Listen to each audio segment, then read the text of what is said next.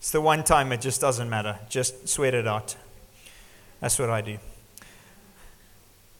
So, yeah, as I said, if you're visiting for the first time, this is just us. We recognize that there's a supernatural God who wants to do stuff in our hearts and in our lives. And so we're open to it. And if it's your first time here, I just want to say, be open to it as well. If you're sitting and going, this is just strange to me and I don't know exactly how this works, just be open to what God wants to do. And so it's a great joy to be with you again. We're continuing our series called Foundations. And what we're looking at today is this word called the gospel and how does it change me? And we're loving the series, and in fact people who are on Alpha course, we've got over 50 people of all different walks of life. We're sort of tracking through something similar as well. But if you're exploring faith here today, I was chatting to someone actually who is wanting to explore faith on last week. And so we were just having a conversation, and the person said, I'm just really curious to find out more. And it's just stuck with me. And so my challenge to you, if you're exploring faith here today, is to stay curious. Keep exploring. Stay inquisitive. Search. Even if you've believed before, is there a God? And you haven't really thought of that. Stay curious. Keep exploring. Don't shut out what God might want to do. So if you're exploring faith, today's message will give you a very clear roadmap on what being a Christian actually means. Because many of us can have different perspectives, but it will give a very clear picture on that. And maybe you have a newfound faith in Christ. We've got a number of people here who very recently had their lives changed by Jesus. This will give you the most wonderful confidence in what you now believe. And finally, if you've known God for many years, you've known Jesus for many years, this will give you a greater joy in knowing his astounding goodness over your life. And so we'll answer the question, what is the gospel?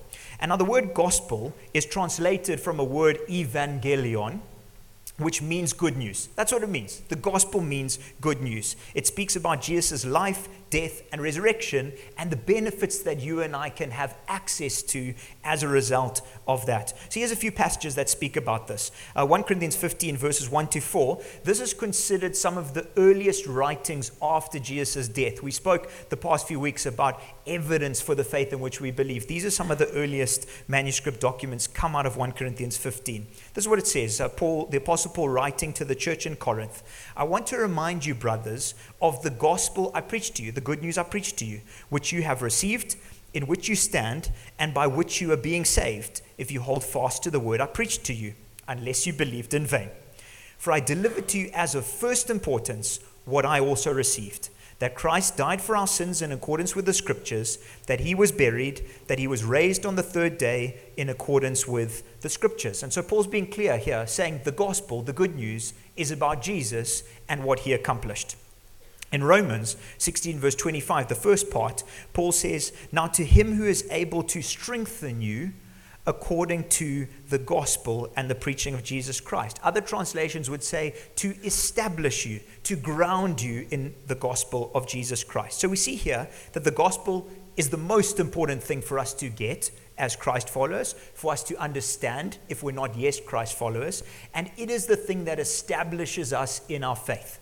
And so the gospel is not something that we move on from. It's not something that we understand as a Christ follower and go, I don't need that anymore. It is of first importance, and we have to understand it to establish ourselves. It's not something we grow out of as we mature in Christ. It's something that we grow deeper in as we continue in our faith. And so we must come to God humbly, we must come as children, and we must embrace what the good news of Jesus means.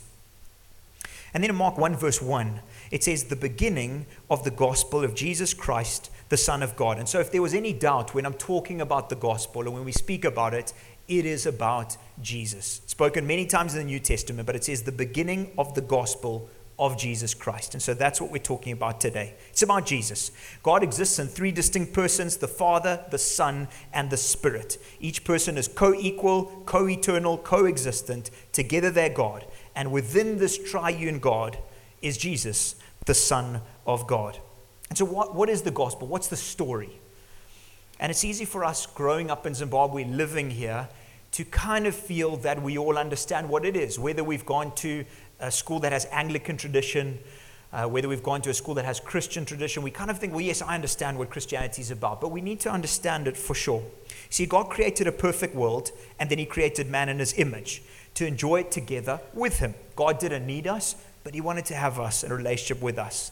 But man's sin corrupted God's perfect world. I don't know if anyone was watching the different countdown that we did. I didn't even see anyone trying the dance moves, but we'll try it again next week, and you must watch them. But one of the things that he does as a dance move is about Adam and Eve taking this fruit from the tree. It's brilliant. You should learn it with your kids. So we'll help you out on that later. But man's sin corrupted God's perfect world, and so Jesus came to pay the price for that sin. He couldn't brush our mess under the carpet because then he would violate his holiness. But his love prevented him from doing nothing, and so his love made him pay the price for it. And so Jesus, the Son of God, came to bear the wrath of the Father against sin. We're going to talk about that. Why is God angry about sin? What is the cost of it? So that we could be set free from our rebellion against God. There's no way to pay the price on our own because we're all corrupted by sin. It's like us trying to clean a dirty floor with a dirty cloth. We just kind of rub in the mess. And that's like us trying to sort out sin on our own. We've got mess in our own life. So how can we sort out a mess in the world and in our lives when we're born with it? And so Jesus was born humbly, he lived perfectly, he died horrifically, and he rose from the dead powerfully so that we might have an opportunity for this fractured, broken relationship to be restored, to become part of God's eternal family. And so the gospel, the good news of Jesus, is about God reaching down, not us reaching up. It's about embracing God's goodness, not trying harder to be better in our own strength. The gospel is about supernatural faith, not human intellect. It's about the imperfect being made right with God. It's about light crushing darkness. It's about truth smashing lies. It's the impossible becoming possible. It's the gospel, it's Jesus, and we all need it. We're going to talk about that more. That's the truth of the gospel. And so the gospel is both a moment, that it happens one moment for each of us, but it's also a journey. We're changed in an instant by the gospel, and then over time, we're transformed by it. But how are we actually saved by the gospel? Which is the question we're looking at. Well, it happens in three ways. It happens in three ways that I heard from a friend once. We see Jesus, we believe in Jesus, and we receive from Jesus. We see Jesus, we believe in him, and we receive from him. So firstly, we see Jesus. One of my favorite passages of all time, 2 Corinthians 4, says here in verse 4 to 6, in their case, this is anybody who doesn't know Christ, anybody who hasn't given their life to Christ. The God of this world, God small g, talking about Satan. We believe God is real just as much as we believe Satan, the devil, is real in the spiritual realms. The God of this world has blinded the minds of unbelievers to keep them from seeing the light of the gospel of the glory of Christ, who is the image of God. For what we proclaim is not ourselves, but Jesus Christ as Lord, with ourselves as your servants for Jesus' sake. For God, who said, let light shine out of the darkness, has shone in our hearts to give the light of the knowledge of the glory of God in the face of Christ. And so there's this real enemy, and he is dead set on preventing anyone coming to faith. If you're exploring faith here today, he is dead set on you not accepting what Jesus has done. And so he wants us to think of Jesus as a moral teacher. We looked at this last week, as an intelligent scholar, as a spiritual guru, maybe as a fictional history character, anything to shroud his true identity as Christ, the Son of God. But then Jesus' light shines and draws us toward him. John Newton, some of you may know him, a famous slave trader. Infamous, we should say, not famous, infamous slave trader. He was turned a Christ follower, and he wrote the incredible words in a song many of us may know, Amazing Grace, where he said, I once was blind, but now I see. I lived in blindness, I lived in darkness. The God of this age had blinded my eyes, but then in a moment, I saw Jesus. And so we see him. God works in our lives, and we see him. He graciously shines his light. And he's the first mover in the equation. God is the one who first reaches out to us. We suddenly see him for who he is. It could be through creation. It might be through a message like you're hearing today. It could be reading scripture. There's been many people who've just picked up a Bible, and as they've read, the light has shone. Maybe a life circumstance, a testimony from a friend, a healing that happens. God chooses the method, but his light shines. But this seeing can't end there for us to be saved by the gospel. Seeing has to move to believing. It has to. John 3 verse 16, it says, "For God so loved the world that he gave his only Son, that whoever believes in him should not perish, but have eternal life." See where it says that whoever believes in him, not just sees him, not just acknowledges him, but believes in him. There's a massive difference between seeing Jesus and believing in Jesus. If you're not a believer in Christ here today, you're currently perishing. It says there, "For God so loved the world, he gave his Son. Whoever believes in him should not perish." Meaning, if you don't believe in him, you are in your current state perishing. As the famous song says, you're on the highway to hell. Anybody who has not received what Jesus has done is perishing, and the end destination is hell. Without making a choice to change lanes onto the highway of life, you're assured that spot in hell. There's 2 tracks. And without making an active decision to move from one to the next, you're assured the destination of where one track is going. So let me say this again. You have to make a decision to believe in Jesus. You don't drift into a relationship with Jesus. You don't just magically become a Christ follower. You make an active, definite decision to believe in him. And in that moment, everything changes. See, on the cross, there were 2 thieves being crucified with Jesus. One believed and was saved from his sin. He said, "Jesus, remember me when you come into your kingdom." He recognized, he saw, but he didn't only see, he believed. And Jesus said, "Today, you're going to be with me in paradise." But the other turned and made a mockery. The other rejected Jesus for king. He saw him, but he rejected him for the king that he was, and he was not saved. So what Jesus has done on the cross for each of us is enough, but it's not automatic. It is enough for every one of us in this room, but it is not automatic. It is sufficient, but we have to make a decision. You have to believe. You have to say, "Jesus, I believe you're the one you say you are. I believe you died on the cross to save me from my sin. I believe." It's an active decision. I believe. John 5:39-40. Jesus was talking to the religious leaders. Talk about them in a bit, but they thought they had it all together. And we looked at this last week. "You search the scriptures because you think that in them you have eternal life. But it is they that they bear witness about me. Yet you refuse to come to me. You refuse to believe that you may have life." To access life, we have to come. It doesn't happen by mistake. And so there's a huge difference between believing about someone and believing in them. There's a big difference between believing that there's a big guy in the sky somewhere. "Oh yeah, there's a big guy there somewhere. I know there's a God somewhere." But believing in him and asking him to transform you from the inside out. It moves from a head belief to a heart belief. It's believing that he's truly God, and you hand over control of your life to him. And as you do that, immediately something happens. So you see, as you believe, you immediately receive the wonderful benefits of a relationship with him. Romans 1 verse 16, Paul wrote, he said, "I am not ashamed of the gospel, because it is the power of God for salvation." Romans 3:21-22. "But now apart from the law, the righteousness of God has been revealed, attested by the law and the prophets. The righteousness of God is through faith in Jesus Christ to all who believe, and there's no distinction." And so what do we gain? What are the benefits we receive? We receive by the power of God this free gift of righteousness. That means being in right standing with God. It means the payment for our sin gone. So when he sees us, he sees perfection. And so you see, you believe through faith, and you receive everlasting life from him. Your sin and mess is paid for by Christ. Your past, present, and future sin. Your eternal destiny has changed. You change tracks. You move from highway to hell to highway to heaven in an instant. It's astounding. It's amazing. We must never get tired of this. But you might have a few questions as we get towards the end. 1st question, why do I even need God's righteousness? Why do I even need it? Valid question, many people ask it. It's because you and I are sinners. And we're guilty on account of sin twice.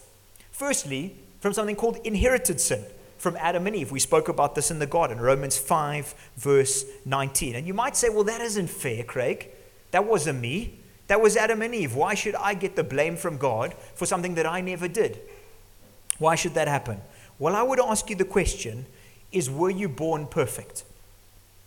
For those of us with children, do we need to teach our toddlers to disobey us?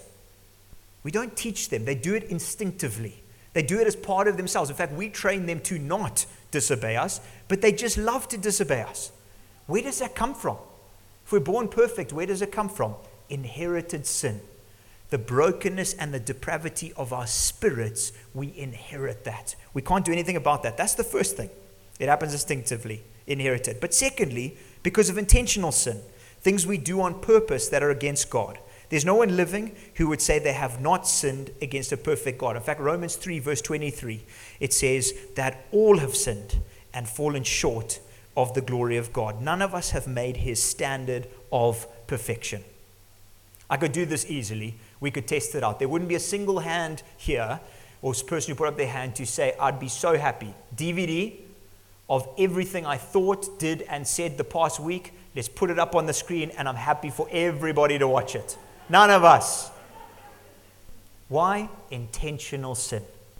Brokenness and mess in our lives. We're all guilty from this. And then the other reason is, why do we need it? Because we're worse than we thought.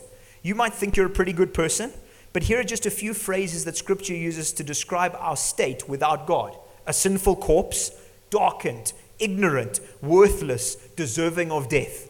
Scary words, but I think it's true when I look at my heart. I think it's true if I was to open up everything I've ever thought, said, and done. I think it's true. So if you're thinking when it comes to God's measuring scale that you're doing well, that's not how God sees things. He's perfect and he can't be in the presence of sin. And so there's a huge divide. He's so holy and so far above us that when he sees us, he doesn't see the difference on a scale of goodness like we do. That person's a murderer. That person committed that crime. All I did was lie. All that I did was covet that person's car. No, in God's perfection, he just sees mess because that's his level of perfection. Friends, he just sees whether we're forgiven or whether we're not forgiven. And our primary need in life, more than anything else, is to be forgiven. More than healing, more than provision, more than an easy life, it's forgiveness. It's what everybody needs. That is our primary need. You might say, well, I thought that Christianity was about doing good, about being good people.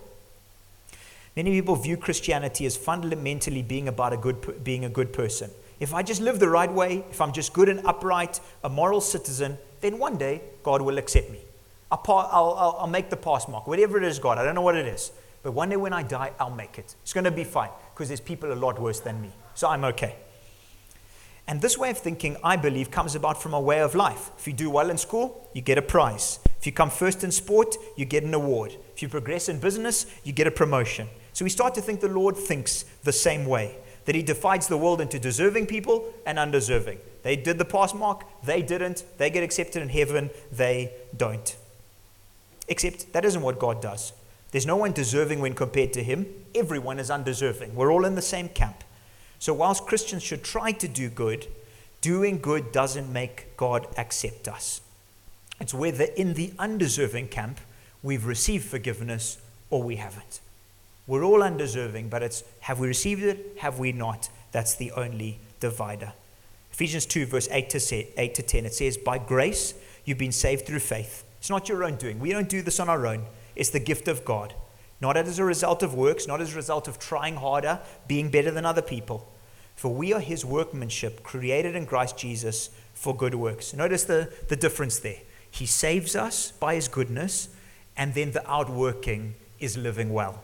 But we don't live well to be saved by him. They happen in reverse. We're saved by his free gift of grace, and then we work on the back of it. Martin Luther said, we are saved by faith alone, but not by faith that remains alone. There has to be fruit in our lives. There has to be an outward-looking effect of God working on the inside. The gospel is not a list of things to do. It's a gift to be received. The gospel is not a list of things to do. It's news to be believed. Last two. How could I miss out on being saved by God? Might be 2 or 3 minutes over. How could I miss out on being saved by God? By trying to be good or by being bad? If you want to miss out on God saving you, try to be a good person and see if he accepts you, or be a really bad person and see if he accepts you. Because being good and being bad are not what makes God accept or reject us. And some of you may know the story of the prodigal son in Luke 15. You might not.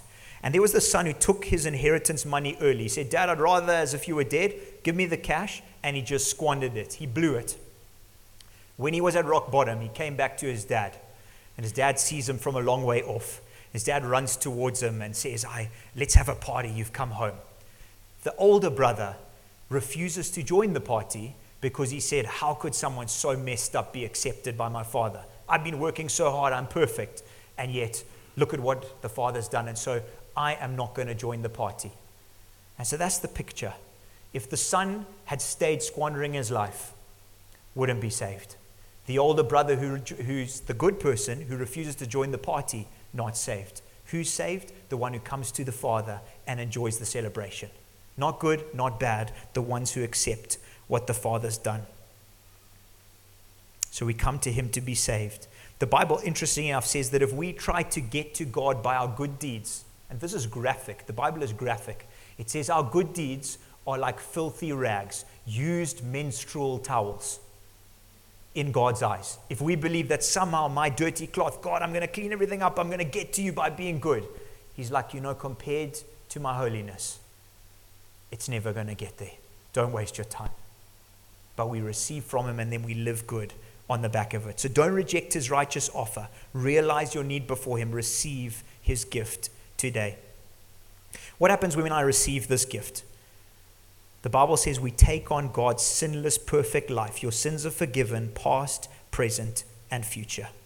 2 Corinthians 5 verse 21, for our sake, he, God, made him, Jesus, to be sin who knew no sin, so that in him we might become the righteousness of God. Through Jesus we become right. John 1 verse 12 to 13, but to all who did receive him, to all who believed in his name, he gave the right to become children of God, who were born not of blood. We can't get born into knowing God. We can't be born because our parents are Christians, we become Christians, no. Nor by the will of the flesh. We can't do it on our own by trying harder.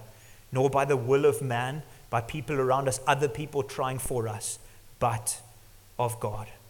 Grace can be spelled out God's riches at Christ's expense. Our righteousness cost Jesus everything, but we receive it for free. It's a free gift of faith. The Lamb of God was sacrificed on the cross so that we might receive life. But how do you know that you're really forgiven? If you make a decision to follow Jesus today, I'm going to give you an opportunity in a few minutes. How do you know that you're forgiven? During the time the Israelites were in captivity in Egypt, there were these different plagues that came upon Pharaoh and the people because he wouldn't let God's people go. The final one was that if he would not let the people go, the firstborn of everybody who didn't paste the blood of a lamb on their doorpost, their eldest would die. And so for the people who believed in what God said, they would have taken the blood of a lamb and they would have pasted it on a doorpost. Probably looked a little bit like a cross, the cross of Christ. It was a forerunner.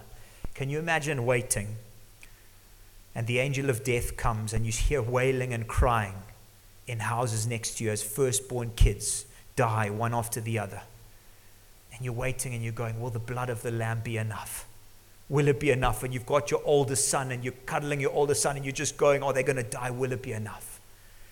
And then the angel of death passes over and maybe you hear some wailing in the distance and you go, it was enough. For you and I, the blood of the ultimate lamb, the blood of Christ, it's enough. The wrath of God passes over us because of Jesus. It is enough. Just as they would have thought that. On the cross, Jesus cried out, tetelestai. It means it is finished. It was what was stamped on a bill when a payment had been made. Paid in full. This bill has been paid. When Jesus cried it out on the cross, he was saying, it's done. I've paid it. Don't try to pay it anymore. I have paid it. Last one before we stand and pray. Can I get thrown out of God's family? Important. Can I lose it? If I make this decision, Craig, can I lose it? We know the gospel is more about belief than behavior. Our precious daughters, Layla and Erin, they will always be our girls. They can mess up, they can reject us, they can do what they want. They will be our girls. Why? Because they were born from us. They're ours. It's our DNA. They're ours. Nothing will ever change that. Do I get sad when they sin? Yes. Will that stop them being my daughters? Never. It's the same with God. Once you become part of his family, you are part of his family. You're there. We're going to mess up and he knows it. It's why he paid the price on the cross. But behavior will not stop that. You've become an entirely new creation. You're not a better version of the old self. You are a new self. That's how God sees you. In John 10 verse 28, he said, I give them eternal life. This is Jesus. And they will never perish. And no one will snatch them out of my hand. My Father has given them to me. And he is greater than all. No one is able to snatch them out of the Father's hand. So once you give your life to Christ, heaven is home. He's in your heart. Nothing's going to change that. The one thing I would add, this is important to note before we stand. There's a big difference between sinning and returning to God and asking for repentance compared to sinning against God and enjoying it. You may need to ask whether you've truly believed and received if at the moment you're going against God's plans and you're enjoying it and you have no intention of changing. That would show that probably on the inside, you haven't actually been changed. It's important to ask these questions. Maybe that you think you have, but you haven't actually handed over your life to Christ. We're all going to make mistakes and fail, but we need to assess whether our heart state is to follow Jesus or not. And only you and I can decide that for ourselves. If that's the case, reassess. If you're not sure, make a decision today. And then don't look back. Embrace what it means to be a child of God.